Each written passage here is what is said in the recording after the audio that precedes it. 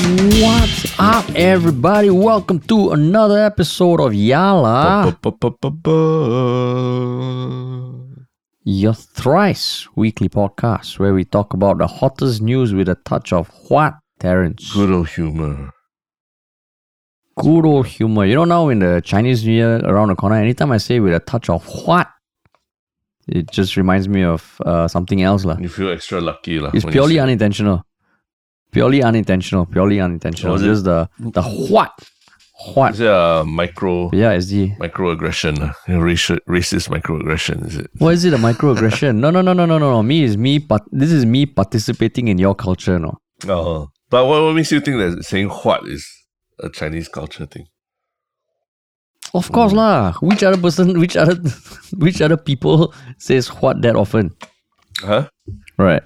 That is true. Is it racist saying that? No, but then most people who say what this tend to be of Chinese ethnicity. If you make a mockery of it, you know. Yeah, I never make a mockery. I say it how respectfully, you know. Purposefully using bad pronunciation of an English word to make it sound like a Chinese word. You know. No. I'm pretty sure if you you're like those American commentators who deliberately don't do the white thing, that kind of thing, you know. Yeah. Who are these commentators? No, wasn't it the comedian like do the right thing, you know, that kind of thing.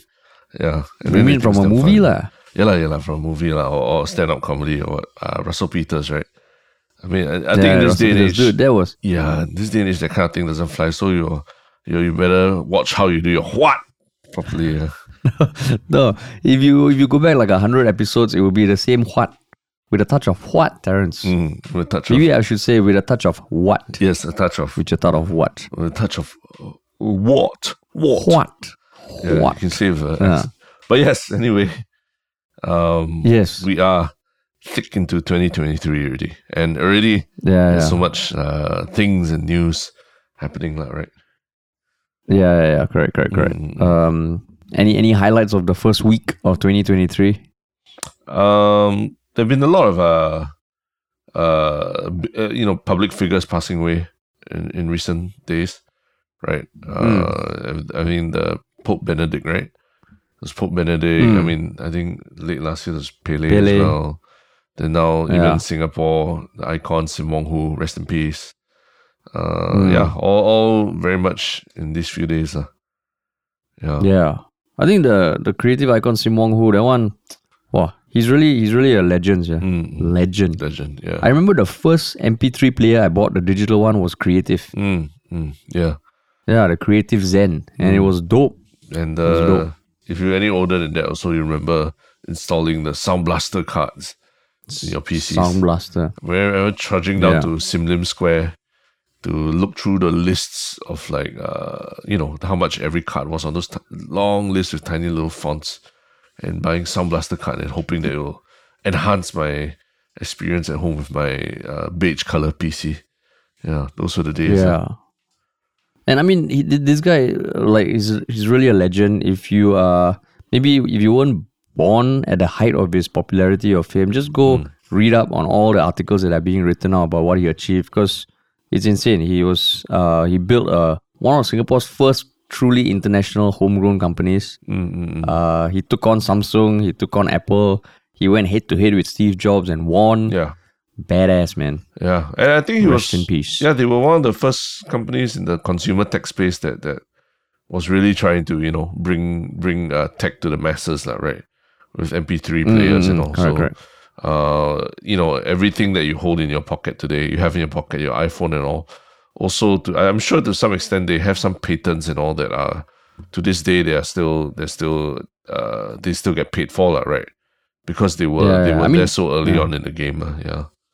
I mean, that's what he took on Apple for. Apparently, Steve Jobs visited the creative booth at one of those tech fairs, arranged a meeting for the creative people to present to him what they're developing, and then boom, they just took it and ran with it. So he was like, no. Yeah. Then Apple settled with them for 100 million. Yeah.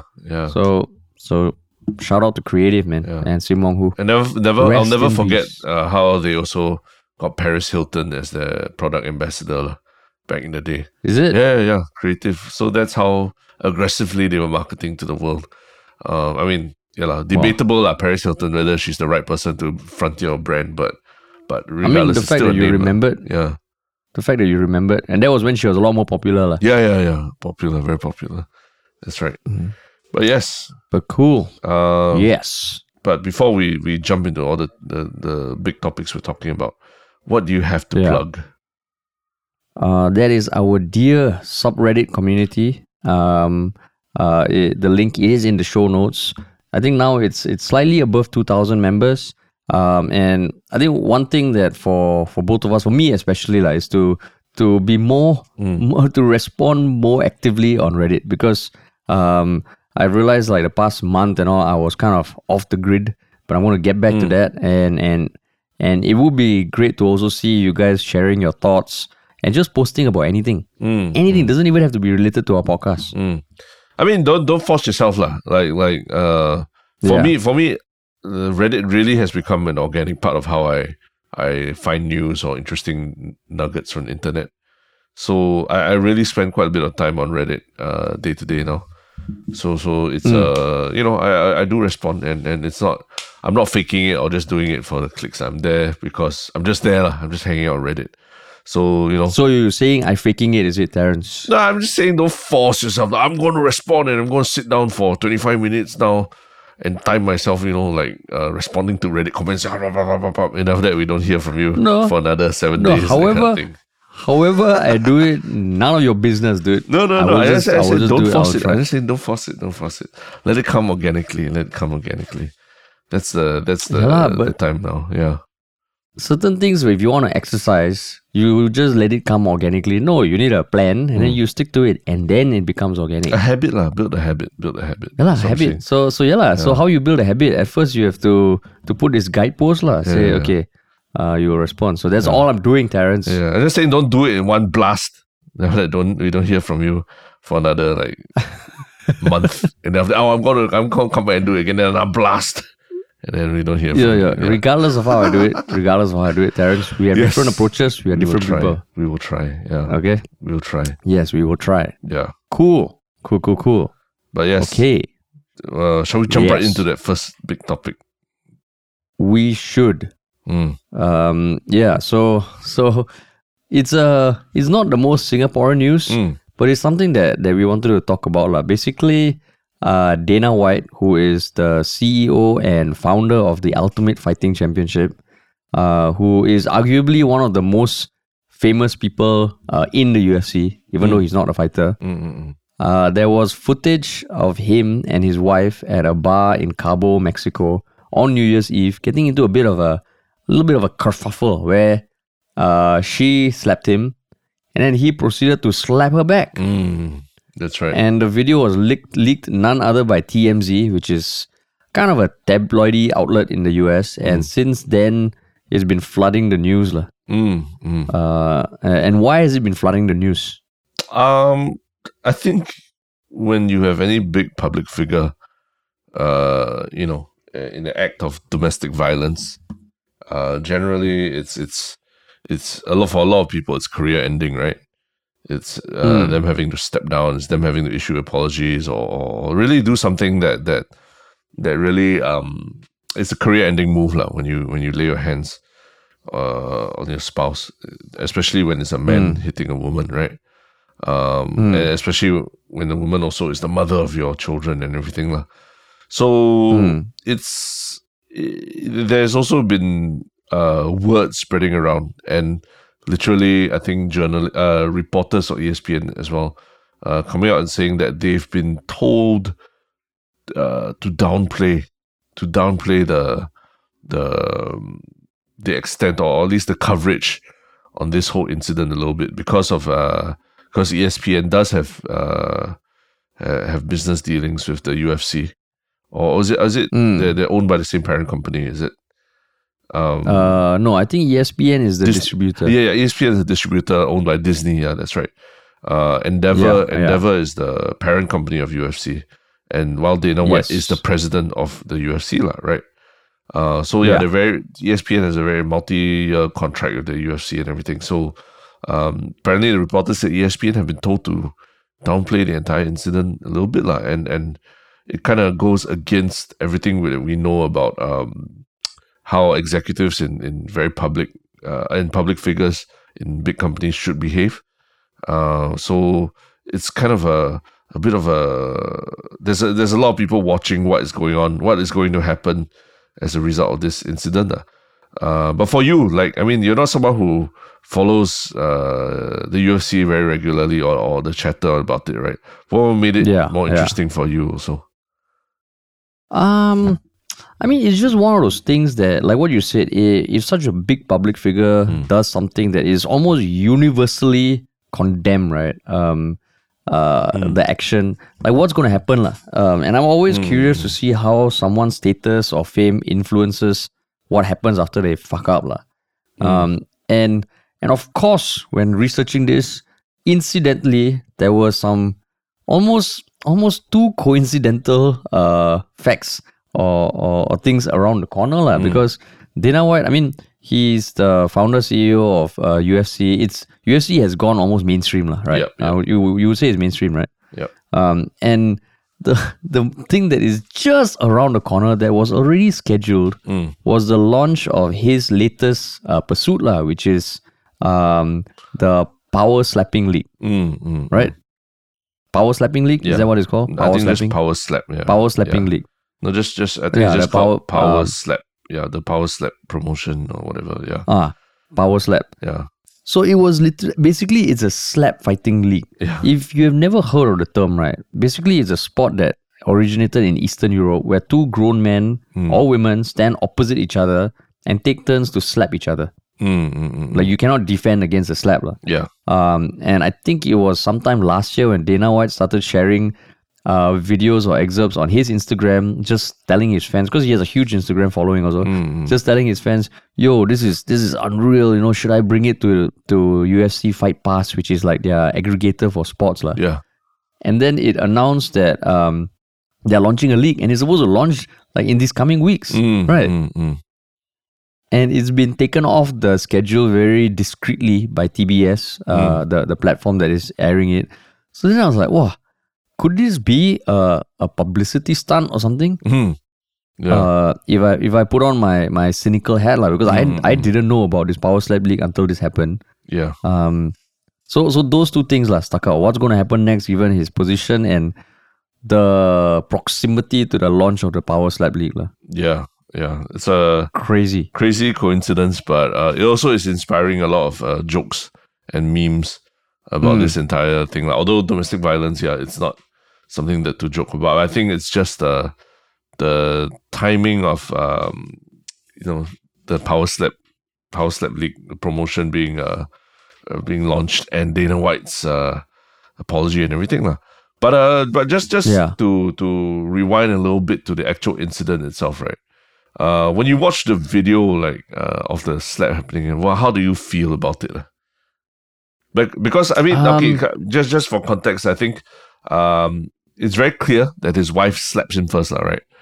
And it's in the middle of a club, you know. So obviously, probably in a New Year's Eve party, the emotions are high, and maybe there's a lot of alcohol involved as well. But how do you feel when you actually saw the slap and all that? Because it's taken from quite far, right? It's from someone who's on the lower floor and then they're standing in the balcony of the club or something. So at first, I was thinking, oh shit, when is the slap going to happen? Because they were arguing. Yeah. And then it cuts to a clip of her like leaning on the ledge with her head in her arms. And Dana White, I was like, oh shit. I remember reading that she slapped him first. I was like, what the fuck is going to happen? So then she tugs him and she slaps him. And then he immediately slaps back and then he slaps again. And then they go out of view. Yeah. And he's a big ass guy, right? Yeah. That's right. So I watched it. I was like, wow. It was like I was like, whoa, shit. But I will also say that I it's not one of those videos that I found hard to watch. And I don't know whether that makes me a horrible person or not. You're basically the target fan for Power Slap League. No, fuck. I think Power Slapping is fucking stupid. But I watched it. I was like, oh, wait. it's almost like, okay, there's a couple having a fight, and of course, I share the sentiment that like, as a man, just as a bigger person, regardless of gender, you shouldn't slap someone else lah. Like gender, of course, men don't slap women. But even if you're a bigger person, you just slap until like that. That's when I was like, oh shit! But I had to think about it. Like, it wasn't something that I deep down inside I was like, oh my god. So by your logic, what about you? By your logic, if he was shorter or smaller than his wife, it would have been okay lah for him to slap her. No, so that's where like a giant wife, a giant wife, like Tom Cruise and Nicole Kidman when they were together. No, like even then, I would say even if you track it by science, right? On average, men have higher muscle density than women, right? So with all that, I still feel like, as a guy, you should never hit a woman lah. But what about you when you watch the video? I mean, probably my thoughts also come from the context of following the UFC as a sport and just knowing how Dana White generally treats, journalists that he doesn't like, or fighters that he doesn't like, and all that. He has, I mean, he's so far, his whole entire career, he's managed to use verbal assaults, or basically just use words, right, to insult people or scold them and all that, or use his power as the probably a very rich president of the UFC and everything. He's used that to his advantage lah. So this is the first time, really seeing him lose his cool, lose his composure, and really strike someone. And unfortunately, that person is his wife lah. But if you ask me, am I surprised by seeing someone like Dana White do something like this? I'm not lah, because the things that you read about, you read about what he does or what he says about people who disagree with him and all. It's very clear the guy has certain anger management issues and things like that, lor. So for this to actually be seen now and captured on camera and all that, feels like it's a long time coming, lah. Yeah. Oh, really? Yeah. Yeah. What have been some of? Yeah. You think what? If you want to go in the rabbit hole, there's this particular MMA journalist called Ariel Helwani, who for many years has been widely recognized as the leading or one of the best journalists in mixed martial arts, because he was there from the very beginning in the 2000s and everything, and he followed mixed martial arts, and he, from just out of a hobby or interest, it grew into, like, he literally was hired by ESPN to become like one of the leading journalists in MMA, and then subsequently he left because of differences and also because of ESPN's relationship with Dana White lah and the UFC lah, right? But they have a very long history of Ariel Helwani covering the sport, covering UFC, and then after that being banned from covering the UFC, and then after that being reinstated, then after that deciding he will never go to a UFC event and everything. But essentially it boiled down to when early in the days, I think it was UFC 199 or something like that, when they were about to announce that Brock Lesnar, the WWE wrestler, was going to make an appearance and fight at UFC 200. It was meant to be a big secret reveal.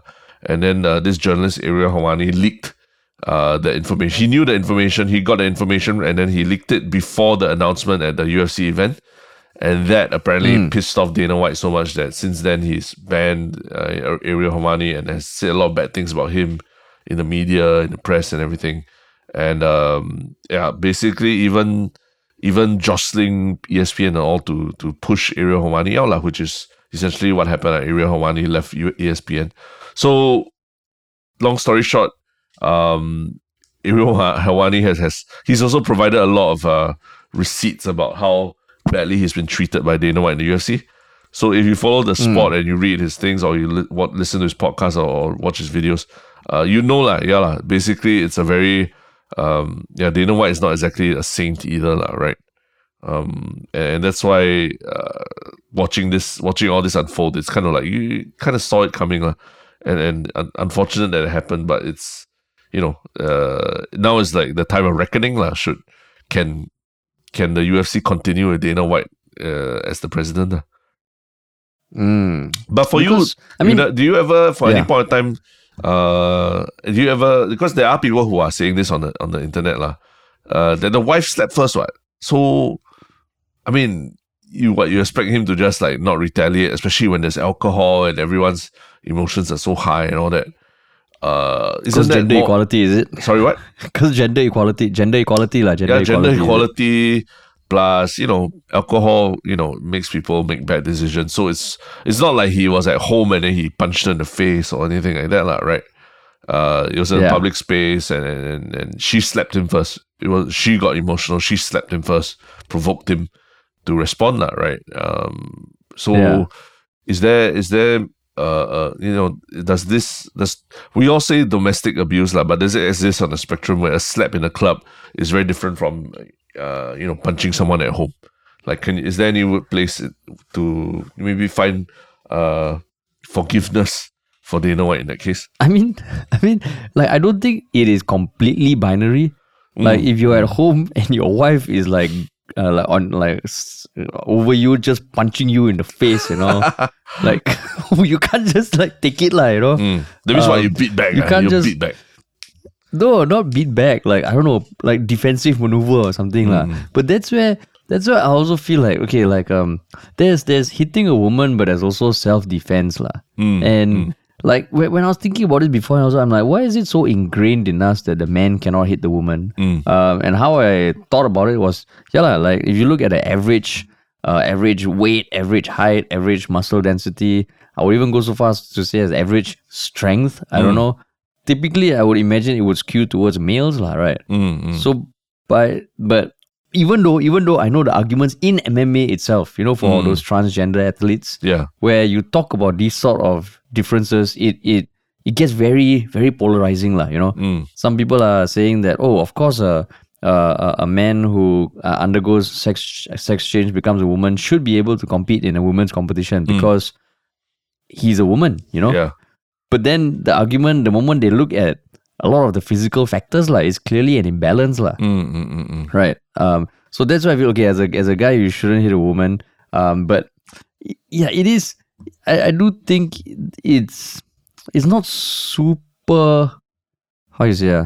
No, I would say by and large, only in extreme circumstances you fight back. But the whole he slapped back. Yeah, I don't think that's good. I don't think that's fair. Yeah, I would add to but how will you respond? Yeah, I would add to your options of just sitting there taking it or self-defense. I would add to that just get away, run away, walk away, right? You don't necessarily, if you feel that you're in that kind of bad situation, especially as like you say, the guy, at least I'm brought up like that, where you walk away, you walk out the situation rather than confront it at that moment, right? And hope that everyone cools down a little bit, because I think for the wife's side, violence also wasn't the right option to take, right? Even if she was very upset with something, especially in a public space like this and all. But so I mean, Dana White, I'm sure he's got bodyguards and everything, watching him. So if he walks away, I'm sure it's easy for him to maintain some distance between himself and his wife, right? But that's the hard part, self-control, being able to just put your emotions aside and just try to find a space for yourself to just cool down as well. I'm curious how people of different generations would answer to that. Like, why should a man never hit a woman? Like what you said, I think I also was brought up that way. I don't know whether maybe people like younger generation these days, with a lot more emphasis on gender equality, would ever say anything different. I don't know. I'm curious. But I mean, there's also been statements by the both of them. Dana White recorded a video interview with TMZ, the news outlet that broke the news. And I mean, he did say that it's I'm one of the guys you heard me say for years, there's never an excuse for a guy to put his hands on a woman, and now I'm here on TMZ talking about it. My wife and I have been married for almost 30 years. We've known each other since we were almost 12. We've been through some shit. We got 3 kids, and he's embarrassed. And right now his focus is on the kids. He said him and his wife are cool. They've spoken about it. They've shown the video to their kids. Now the focus is on the kids. And even she issued a statement Dana and I have been married for almost 30 years. To say this is out of character for him is an understatement. Nothing like this has ever happened before. Unfortunately, we were both drinking too much on New Year's Eve and things got out of control on both sides. Yeah. So I mean, like the only people who haven't really put out a statement as of now is UFC. I think ESPN deferred to UFC. Endeavor hasn't said anything. The share prices of Endeavor, which is a listed company, has dipped by like 17%. Yeah. So there is reactions lah. But what do you think of those two statements from the both of them? I mean, there's a definite element of damage control, right? Whether or not they actually make those statements or what is debatable, or the PR teams or what.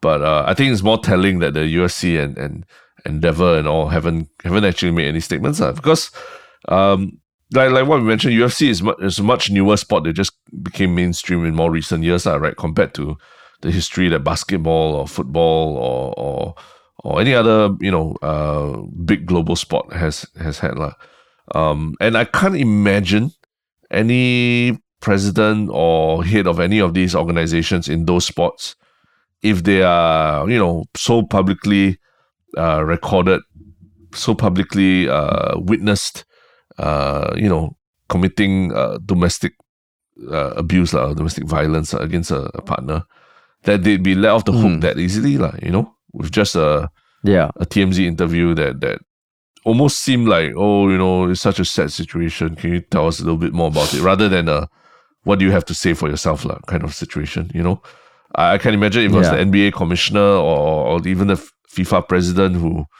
did something like that, it'll be a much bigger hoo-ha and also because they're bigger sports, right? But the hoo-ha will be much bigger, and more likely than not, they will be made to step down, right?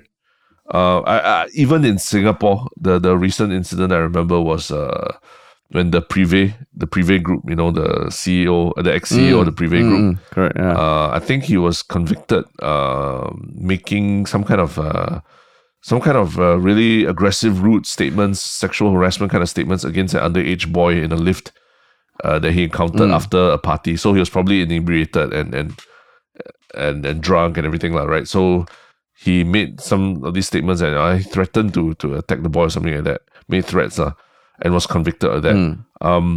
For a while, I think the restaurant group actually tried to stand behind him as CEO, and they put out a statement saying that they stand by him and his contributions to the company have been very important and everything. And then they faced such a huge backlash that they had to backtrack on that, and basically the CEO had to step down. So it tells you that even for businesses that aren't very big, the backlash can be huge when they stand behind employees or even the CEOs who do very nasty things in public. So it's quite eye-opening to see that there isn't this news is not going crazy yet.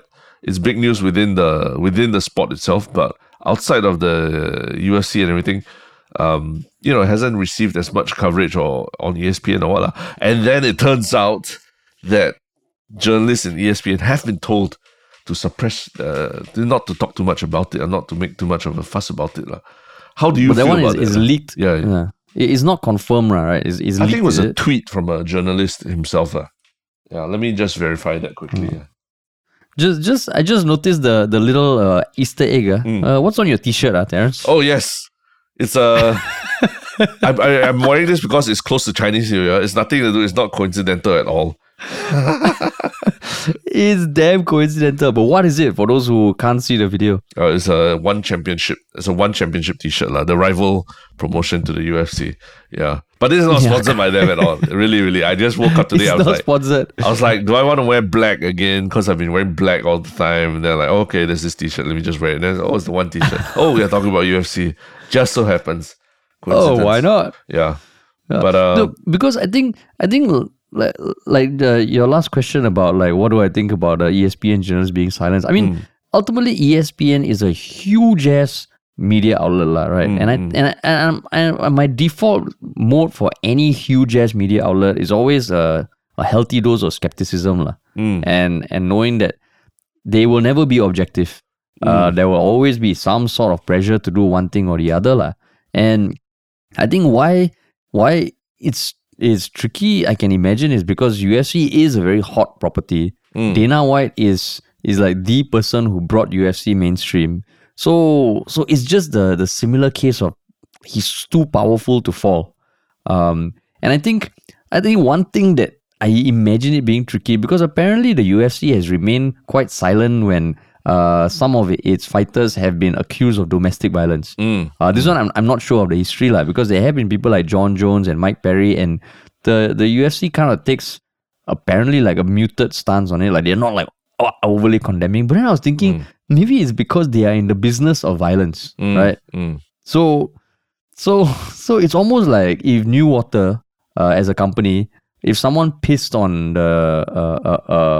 an employee of Newater pissed on the pavement or something, you think Newater would come out and say we condemn the urination on public property? I don't know. I can imagine it might not be as universal as other companies. If that makes sense in any way. It's just in the way, like one championship, like what you observe also in terms of how they market it, which I think Chatri, who is the founder and CEO, has publicly said also, or has insinuated that the UFC is all about the violence, whereas one is about the martial arts. You know how martial arts instills respect and dignity, but UFC almost they export violence. So when there's any form of violence, what would your stand be like? Which is why this whole thing is quite interesting. Like I cannot imagine him carrying on as CEO. I feel something has to happen, but what do you think, given that you are more familiar with UFC's history? I think what you talked about, the fighters and the domestic abuse controversies have it's very true lah. Like I think they were called out for being insensitive when, for the very first UFC card that was on ESPN, they had a former football player who was like American football player who was convicted of domestic violence make his debut in the UFC, and then on the very same card they had a female fighter who was literally weeks before subject to her own case of domestic violence and was probably still very traumatized by it. So to put them on the same card itself kind of shows you that within the UFC there's probably a blind spot to these things that they don't think that it's a very bad look to do something like that, or in very, very bad taste to put someone who's guilty of domestic violence next to a victim of domestic violence in the same UFC card that basically launched the UFC to the mainstream, right, in the first ESPN card. So it tells you that the dollars and cents really matter much more than common sense, unfortunately, in that case. And then some will argue it's just a sport, what they do outside of the sport, you don't, we as fans shouldn't care, right?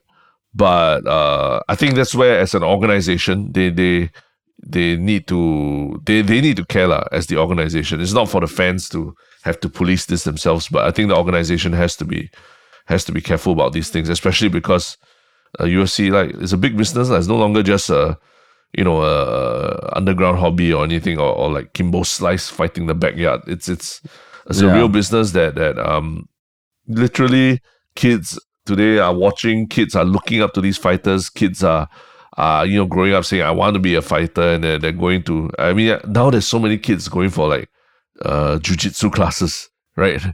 Taekwondo classes from like 2 or 3 years old.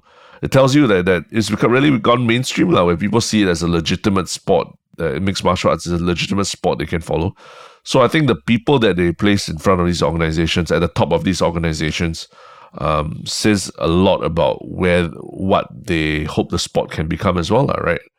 So like what you said, that's the reasoning for why you have to look at these fighters, these executives, their personal lives and how they conduct themselves before you think about what they do for the sport also, right? As in just from the sports itself. Do you think he will stay on? Well, the UFC has had a lot of controversies, not just regarding domestic violence, but a lot of things like drug testing is fighters, and what certain things they allow, certain things they not. So they have, as a very new budding sport, it's gone through a lot of controversies in his time. And if there, if my and the interesting thing also is that Dana White is not just he's not just someone who was employed by the UFC, right? He was he was part of the original group of owners as well, right? So I think he's got much bigger say than how, like, let's say the NBA commissioner or even the FIFA president has over his own appointment, right? As the head of the organization. So it's like WWE, you watch someone like Vince McMahon, literally the CEO. Whenever he wants, he can just write himself into the storylines of whatever's going on every week in the show. And literally, as we speak, I think Vince McMahon has just reinstalled himself as the executive chairman of WWE after retiring a few months ago already from some sexual harassment scandals or something. So that's the kind of power that Dana White has in the organization. So if you ask me, will anything be done? I actually don't think so. I think this will fade into the distant collective memories of Reddit and nothing more than this lah. Yeah. So that's why, I mean, we'll see, because this is fresh off the news lah, right? It's quite fresh lah, right? Fresh, yeah. Pretty fresh. So we'll see what happens. But I mean, one more thing I just wanted to also ask you is, what do you think, like ESPN, do you think they should be covering this more? Or based on their business interests, or that they can talk about it, but they don't have to just harp it up. What do you think? That one. I think, I don't know whether there's a more or like there's a perfect answer, but I think even as a business, right, the smartest thing to do is just cover it enough so that people don't suspect anything. Because I mean, ultimately, as a business, you also want to not say show what you stand for, but show me like show what you don't stand for, lah. And I think it's inevitable in this day and age, lah, right? Yeah. If someone does something, but that one is tricky, man, because technically they have a business relationship, but they're not owners of them. They're not owned by UFC. So I don't know, man. I don't know. I think the thing is, if their journalists are being told to not cover it, that's fucked up, lah. That's alleged, lah, right? It's alleged, yeah. Yeah, alleged, lah. Yeah. But for you, I think even as a business kind of thing, I think this is where they need to really maybe even if it's your working partner, you're someone who has a contract with them, maybe it's time to nudge the UFC towards more professional kind of management, right? Rather than the owner, one of the early owners of the company and all, still running the ship as he ran it 20 years ago. Because I think that's the reason sometimes you see companies like, remember Uber? When Uber, one of the founders, I can't remember his name, Travis Shalani. Yeah, when he was running Uber, it was all about their hustle culture and break things fast and all that, right? But when Uber got to a certain size, a certain geographical footprint and all, you had to play by different rules, right? You had to play within the rules of the country and not always be seen as like the maverick and trying to break all the infrastructure that was in place already, right? And then that's when he had a big there was a big hoo-ha about how he treated the own drivers who were driving Uber and all that. And he had to step down as well, right? So maybe for the UFC, it's time to, and its partners as well, it's time to really nudge the company towards that. Because I mean, to Dana White's credit, I think the UFC has been trying to become mainstream, not only by just being more popular, but also instituting things like drug testing for all athletes. Signing out USADA, which is the US, I think the drug administration. They are the ones who test the athletes. They're meant to be an independent organization that is paid by these sporting organizations to randomly test and report on the athletes, right?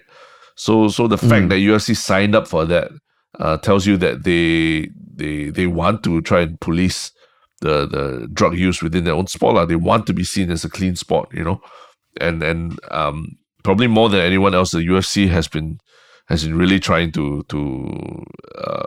create the feeling that it's not Legit, it's legit. It's not that basement sport. It's not that underground fighting. It's not that backyard fighting thing that you watched on YouTube in 2006 with Kimbo Slice and all that. It's different. It's a professional sport. People wear uniforms. There are referees. It works with like athletic commissions in every state and things like that. So to that end, maybe this is the last bastion that they really need to overcome, which is to remove any really controversial personalities who are heading the company at the top lah.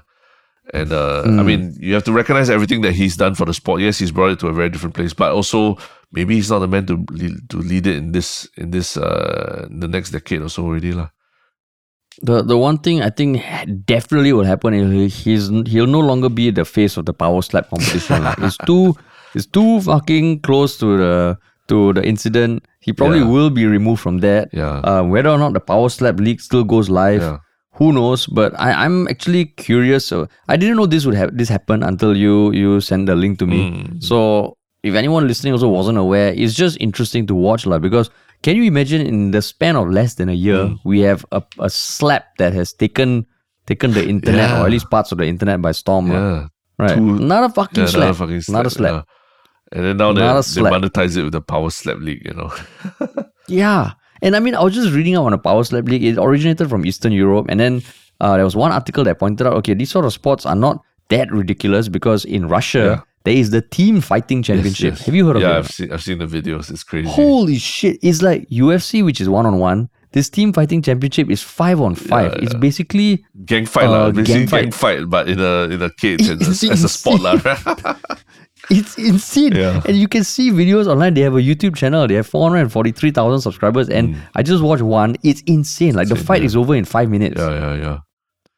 Because it's fucking insane. So I'll just add a link so you guys can know these sort of things exist. Yeah. But holy shit. The only thing I would add is that basically the power slap, I think for people, for those hardcore fans of mixed martial arts that are on the internet and all that, right?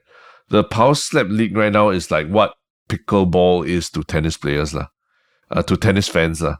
I think a lot of tennis fans are very turned off by pickleball because it's like, you mostly see like old people playing it, and then now I think they're all trying to professionalize it and make it look cool and fun and all. A lot of tennis purists are afraid that pickleball might end up becoming more popular than tennis because it's so easy to play, so easy to pick up, and then it won't be as fun and cool anymore lah.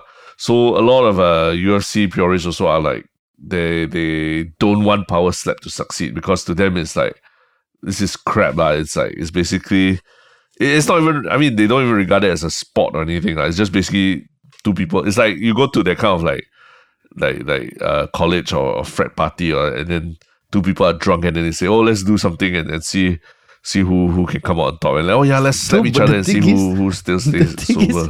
It's fun to watch. Like if that happens at a party, I will fucking watch. As a spectator lah, but let's say it. But let's say it was your girlfriend, your wife, and one of her girlfriends, who suddenly like they're half drunk, and then they start, oh, wouldn't it be a great idea if we just slapped each other in the face? So and for then, my like, wife Harish, to be the slappy, is it? Yeah. Then how would you still be? Oh, it'd be great. I'll just sit there and watch. I'll be there to watch. No, this is NIMBY to the max. NIMBY. So this would be like NIMBY equivalent for the wife. I'm like, no, that's fucking stupid. Yeah. You don't do it. Yeah, exactly. Your friends want to do it. Yeah.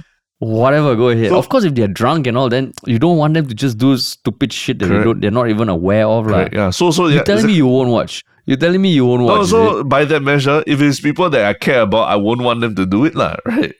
So that's what the power slap feels like. It feels like it's just almost like a college party joke taken too far to the extreme where they make it a sport. And then they literally have a role of someone who he's meant to catch you when you faint, like when you collapse from the slap. So, and you cannot defend yourself. Yeah, so the cool thing now is or the so-called cool thing that they're trying to do is that they invite celebrities to be the person catching you when you fall. So can you imagine maybe one day Logan Paul or The Rock or what is standing behind you and then you get slapped and then you fall into his arms and that is like the role of the celebrity. So I'm like, it's just so weird. We're just celebrating the being able to assault each other without any immediate response, you know. And that's Crazy, what lah. is there like really a way to train for something like that? Whether it's like, you know, your neck muscles and all. And, No, I think can what your neck muscles, how you slap, your rotation, Your your technique, torso rotation, all. yeah, but how Confirm can about the train. added? Confirm can train. Yeah, just why not? Why don't you add on things like being able to you know, move away from it, and then I guess it becomes boxing or martial arts, Yeah. right? Yeah, no, this is So that's this why is it's to all just those, strange. It's, there's a slapping purist lah. You think there are no purists or slappers, right? There are domestic purists in abusers, every way. basically. Yeah, lah. So it's like they should call it domestic abuse league. You know, those people are probably the best at it, right? Yeah. But who knows? We shall Yeah. see. We shall see. We shall see. I think we shall see what happens to Dana White, and we shall see whether Power Slap becomes successful. What happens? Right? Yeah. Yeah. But I guess. Wow. Segway King. How do I find a transition? On. Yeah. Come it's a on. tough one. Okay, I mean, I guess speaking of a slap in the face, you know, this person, this family received a huge slap in the, kind of a huge rude awakening, a big slap in the face when they found out something about the HDB unit that they had bought and moved into. And it's a quite a big shocker, and I think it's quite fun to talk about. What is this story? So there was a family that moved into a HDB flat in Potong Pasir, and apparently 3 weeks after moving in, they found out the morbid history of that particular flat, and that is that in 2020 there were the skeletonized remains of the unit's previous owner, who had died in the flat. Yeah. And was undiscovered for a suspected 9 years. Yeah. So the owner died in the flat. The windows were open. That's why apparently there was no foul smell, which sounds a bit weird because every time someone dies in a flat, undiscovered, you always hear the tip-off to the police or the authorities being the smell. Yeah. But yeah, the body was there for so long that it was a skeleton. And it was discovered only when the NEA wanted to do dengue checks. Yeah. That's right. It was discovered in July 2020. 9 years, but these owners only found out 3 weeks after moving in. Yeah. So why do you want to talk about this, Terrence? I mean, it's a crazy story, right? Like, for the body to be found like 9 years later, and the fact that it still got sold and all is pretty interesting. But then you add on top of that the fact that the owners, the people who bought it, didn't do a little bit of just Googling or what to find out that actually in December 2021 this was already reported. The skeletal remains of a man found in Potong Pasir flat was put up for sale, right? I mean, as in the flat was put up for sale. So yeah, I mean, I guess if you're buying a place, you kind of just want to maybe Google a little bit. Would you? A little bit about it. Would you right? Google? Like I Googled where I stay, like when I was buying it, but I mean not the block you know. Yeah. Like in the article on 2021, they actually put the block and the address. So that's where it feels like, now before you buy your flat or condo or any house, you have to Google whether someone has died there before. What the fuck? But you think that the owners, who's the owners on? Is it on the people who are buying the place to ask questions, or is it on the property agent, or what? Like who's who need, what should you have to reveal it, and whose responsibility should it be? I would say it would be on the owners of the couple to ask lah. Oh, okay. Yeah, because I mean, like otherwise, how much details you want to share of the previous owner? They give me, you know where you're sitting now? They actually had sex there 4 times. Yeah, cannot be 4 babies were conceived. Four babies were conceived on this, 4 babies, in this room right here. Exactly. Yeah, and then someone fell down there. You know, because it gets slippery when the water overflows. So I would say it's on the owners of the couple to find out lah. But what about you? Yeah, to me it's like I mean, people dying at home is not a rare occurrence either, right? Not every not every death or what happens in a hospital bed or something. Sometimes some people, they're being taken care of at home and then they pass away in their sleep or whatever, lah, right? So Yeah. you can't expect even the property agent, would he necessarily know entirely like the history of the place? He might not, he or she might not, right? Like you, I think it is up to the people buying, and if they have an agent representing them as well, to ask these questions, right? These basic questions. But also the bigger thing is even if they know already, is it that big a deal? Like, would it be a deal breaker for you if you were looking for a place, everything's perfect, the location's perfect, the view is perfect, it's all good? Would it be then they suddenly tell you, oh, by the way, this place, this person died here, and then his body wasn't recovered until many years later? Would it affect your decision about moving in or living in this place? I don't think so.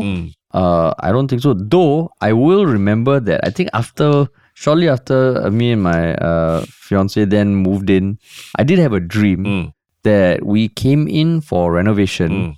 And just like when the renovation was happening, and I caught wind of the contractors, like one of them I think died. Wait, this is your dream, lah? The rest, you're talking about in my dream. In my dream. Okay. Yeah, in my dream. The rest of them used the body to be part of the wall that they were, like a divider that they were building. I see. And I saw them do it. I see. Either that or when I already moved in, then I was knocking some nail into the wall and it started crumbling and I saw a body staring at me. I think that's also influenced by the fact that we have been talking about a TV show idea around that concept. But I remember waking up and thinking, oh, fuck, what the hell is in my walls? Yeah. But I mean, it didn't last. So that aside, I don't think this would, disturb me for a bunch of reasons. But broadly, I don't think so. For you? Yeah, I think, and given that the death was quite a number of years ago, right? I think it's actually I wouldn't say it's comforting, right? But there's a bit of distance from that event, and but the feng shui, all how, bro? Feng shui. Then that one I can't help anyone because feng shui masters will tell you what you want to hear or don't want to hear, They will tell you exactly that. You see, they know what pushes your buttons. So you might get people telling you not to do that and all, but yeah, to me it's like every building has history, like maybe because Singapore, our public houses are all generally quite they're only built in recent times, right? Talking about the last 50 years or so. But when you're living overseas in New York or whatever, you can literally look up the history of your building, and sometimes you're like, oh shit, there was a butcher at the bottom of my building. A lot of animals died here, and or there was a murderer who was staying in my building, and there was a serial killer and all that. Literally, those were things that I was reading about a place that I lived in as well, So, but in places like that, it's like, if you can get housing, you're very lucky already, right? So you just take whatever you can get and worry about all those other things another time. So, I mean, maybe in Singapore, because the public housing is so new. So talking about history of a building, actually, there's not much history in a lot of these buildings. So it's a very big matter when, someone actually died here before, that kind of thing. But in the larger scheme of things, it's not a big deal. Yeah. I mean, I can still imagine like many people feeling like, they would never live in a place like that. Yeah. But on the flip side, I can imagine a lot of people knowing that I do feel it would probably reduce the price slightly. Which means it's a good steal, it's a good buy because they might not give a shit. Yeah, correct. Yeah, right. You're right. I can totally imagine, but I think the nature of what the history also is something that influenced my decision. Because if it was like, let's say, a murder or something, right? I still think I'll be okay. But the fact that it was a death of an individual man doesn't bother me that much, because I think my thoughts around death also have changed over the years. Like I remember when my dad passed away in 2013. That was the first time it hit me like, oh shit, all of us are going to die at some point. Whoever, and it just became, okay, this is part of life. Yeah. This, it's a natural thing. And I don't know, it's almost weirdly comforting knowing that this man's last moments were in the house. I don't know. It just feels like, okay, there's someone here. I don't know why, but that was a thought that crossed to me like, oh, we'll never be alone. Yeah. Never be alone. But yeah, and don't Never be forget, alone. like, again, because all our buildings are so new, like a lot of places literally are built on what were old cemeteries as well, right? Like all of Bishan, I think used to be a cemetery as well. So would you not stay in Bishan because of that? You know, like you just, it's just part of what a building's history is, and then you kind of got. I think over time we just have to embrace that as part of history and not want to tear down everything because someone died or whatever happened there, right? Though I did read on Reddit that like some people did say that, okay, well, then what's the agent's role? I mean, the agents, I think generally the consensus was if the couples ask and you know the fact, then you disclose. Yeah. But they pointed out, I think there was one unit, someone shared their own response where someone else died in another flat and the agent marked up the price to be like 888 or something, saying that, and the spiel was that all the misfortune that could have happened in this flat has already happened. So now you're going to get it free of misfortune. I think no one gave a shit. No one bought that. By paying 888. Yeah, and also because there was a death, there was a murder or something in the house already. So all the misfortune, like the quota fulfilled already. Taken already. Well, that's quite a spin. That's quite a positive spin on everything. Quite a spin, man. But yeah. Quite a spin. I mean, yeah, so, you know, I can't imagine that the couple will move out or anything like that, right? They just probably express shock about it, right? Yeah, exactly. Yeah. But yeah, so I mean, the good thing is the family doesn't seem too perturbed. In fact, I think they were quoted as saying their biggest worry now is a leak in the ceiling. Yeah, that's right. Right. Yeah, so good lah. I mean, yeah. Maybe they're a bit more open-minded than there are a lot of other people who are making a big hoo-ha about it lah, right? Yeah. Correct. But interesting yeah. thing to discuss lah, whether you would live in a place where someone died in before lah, right? Yeah. I mean, chances are I think it happens a lot more often than people think lah. I think so. Maybe too. someone dies and then they just are brought to the funeral home. Yeah. Heck, I mean, don't say places someone died lah, right? Like literally, maybe things that you see on Carousel as well, lah, right? Were from a family member who recently passed or something like that, lor. And would that stop you from buying or using it? No lah, right? It's in fact, if anything, it's good for the environment. It's kind of like you pass it on to someone else who has use for the item and all that lah, right? Exactly. So yeah, and every day in some little way, you know, not even if you're buying a house, if you're just buying stuff off Carousel, you could be buying someone that used to belong to someone who recently passed. And it's not, you can't be superstitious about all these things lah. Yeah, exactly. Yeah, and it's part of life, man. It's part of life. All right, that's right. But yes. Shall we move on to something a little more lighthearted? And also a big part of life, which is one short comment that has come up for you. What is your one short comment? My one short comment is a comment from Pencil Brids on our last podcast, which you admittedly have already responded to on Reddit. Yeah. Because you are always there, apparently, right? Yes. So basically, we were talking about the whether or not gay teachers should come out in class to their students and all that. And the commenter put, my friend works in an English tuition center, and during one of the company gatherings where everyone had to talk about something from their childhood growing up, this American teacher said his most proud moment growing up was getting and shooting a gun. So it just felt like, I don't know. I mean, sounds like, I thought it would be originally be like overseas this happened, but tuition center, I think, is quite a Singapore thing, right? Yeah, that's right. So it just felt like, I don't know, like in this day and age, also for an American to say that feels like, okay, interesting. Yeah, I find it a bit weird, but yeah. I think my reply to that was that actually, probably for a lot of Singaporean guys, firing a gun also is a part of your growing up that you remember as well, right? Whether positively or negatively, right? Because of army. Yeah. I don't know. Well, what was the first time you fired a gun? How do you feel?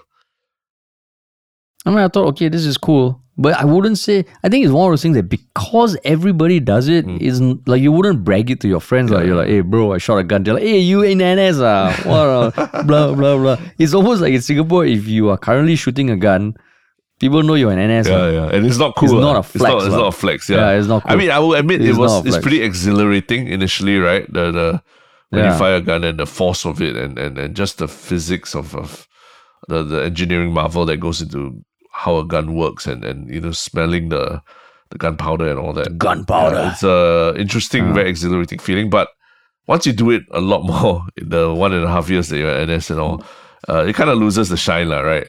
And that's why it's very, to me, like the last time I visited the US, it was quite comical when I walked into a Walmart and literally like they were selling PlayStation games, then they were selling Nintendo Switch games, and next to that they were selling ammunition, for small firearms. And I just found it funny because it's almost like the way it's glamorized, almost like a lifestyle, something that a real American does, own a gun and shoot guns and wear camouflage and shoot animals and hunt. The way that it's almost like glamorized like a lifestyle, it's so different from our experience of it. Like, go and collect ammo again. I don't want to collect ammo. Later I have to go and later I lose the ammo, then I get in trouble, I get charged, that kind of thing. We are so averse to having to do it, in Singapore, compared to how Americans view firearms and ammunition and all. It's quite comical, the difference. Yeah. Yeah. But yeah. Well, what about you? What was your one shot comment? One shot comment is actually the responses to, I think Jungle Jimbo was asking Harish to review Avatar since you loved it so much. But since then, there have been a couple other people who have come forward with their responses about the Avatar themselves. ZZ Way and Hot Garbage Comics, who have watched Avatar 2. And they're interesting. They just came forward to share their thoughts about it. So notwithstanding whatever Harish is going to say.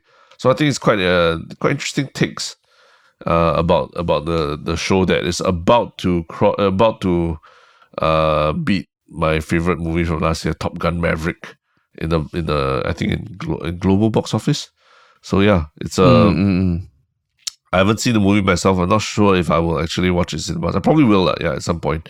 But do share your thoughts about it so we can get some discussions going. And you haven't seen it yourself, right? Even though you mentioned you wanted to. Yeah. Have you seen it? Haven't. You haven't, right? I haven't seen it. Yeah. Are you planning to go and see it already? As you made plans already? Not yet. I'm still trying to find someone else who will watch it. Is it? I'll probably watch it alone, okay? And there's nothing wrong with watching a movie alone. It's okay. It's okay. Yeah. Nothing wrong. If not, it's just Slumber Party 2024 and then you watch Avatar 2 on TV. Correct. Yeah. Correct. But yes. But yeah. And what about your one shock thing, man? My one shock thing is kind of like I do want to. I can't wholeheartedly recommend it for everyone to watch it, but I think if you watched the first season of Alice in Borderland, a Japanese Netflix show about a dystopian future in which people are, they have to play very, very sinister, very twisted games to survive in this alternate dimension that they've been blasted into. If you watched season 2 of that, I'm very curious what people think about it, because I've heard very mixed reactions from influencers and all that as well. The first season was awesome. First season was very engaging, a lot of fun. But season 2 was a bit different. So I do want to put it as a one-shot thing because I found it, generally enjoyable. So I just want to hear what people think about it as well. Have watched it and think about it. Alice in Borderland season 2, yeah. Oh, I see. Because I've heard that it's good, but haven't got down to it yet. Right now, I'm still watching Witcher season 2. I see. And it's good, man. Got it. Yeah, it's good. Okay. And what is your one-shot thing? My one-shot thing is like last week I was just looking for one of those NPR Tiny Desk concert videos to just veg out to, and came across Maggie Rogers. Have you heard of Maggie Rogers? No, I haven't. Like she's this like folk pop singer from the US that I think first blew up in 2016, and now she was nominated for a Grammy for Best New Artist that year, and she had her album come out in I think not too long ago, because in between she completed her degree at Harvard and all that. But what what my one shock thing in particular is the song that blew her up. It's called Alaska. And there's a video on YouTube because she was doing a course at, I think, NYU. And just so happened, Pharrell came to be like the guest speaker. And kind of like he spoke to the small class of students. And a few of them came up and played like the song they were working on. So the first few that come up, he gives them some notes, he gives them some stuff. And the one clip that went viral is Maggie Rogers comes out, and she's quite an awkward person, but very, very sincere, very genuine. And she talks about how, she's learned folk and she never thought she would do anything outside of folk. Then she went for exchange in Berlin. Her friends forced her to go clubbing and she had a spiritual experience with dance music. She came back and then she plays the song, right? Yeah. And you can just see for the whole song, Pharrell, you can see him being blown away in real time. And because they are both listening to the song, you can see her glance at him, then he glances at her, then she looks away, then she starts rocking her head to the music, then he rocks his head to the music. And after that, he said he had no notes for the song, and that went viral. And I think shortly after, there were multiple labels trying to sign her. Oh, wow. But just that video, the reaction is so awkward, but so pure, so pure. Is awesome. I love that video. And Pharrell is just blown away, and she's so awkward about it. It's so nice to watch. How recent was this Pharrell thing, Maggie Rogers? 2016. That happened in 2016. Okay. So but when I was listening to the NPR thing, I was like, oh shit, who is this person? Then I Googled, then I came across this. I was like, oh my God, that's cool. Interesting. Yeah, so cool. Nice. So cool. But yeah, that was my one shock thing. Awesome. Yeah, cool. Yeah. Awesome. Okay. So we're done with the first week of 2023. Yeah. And More to come. we'll be back next week.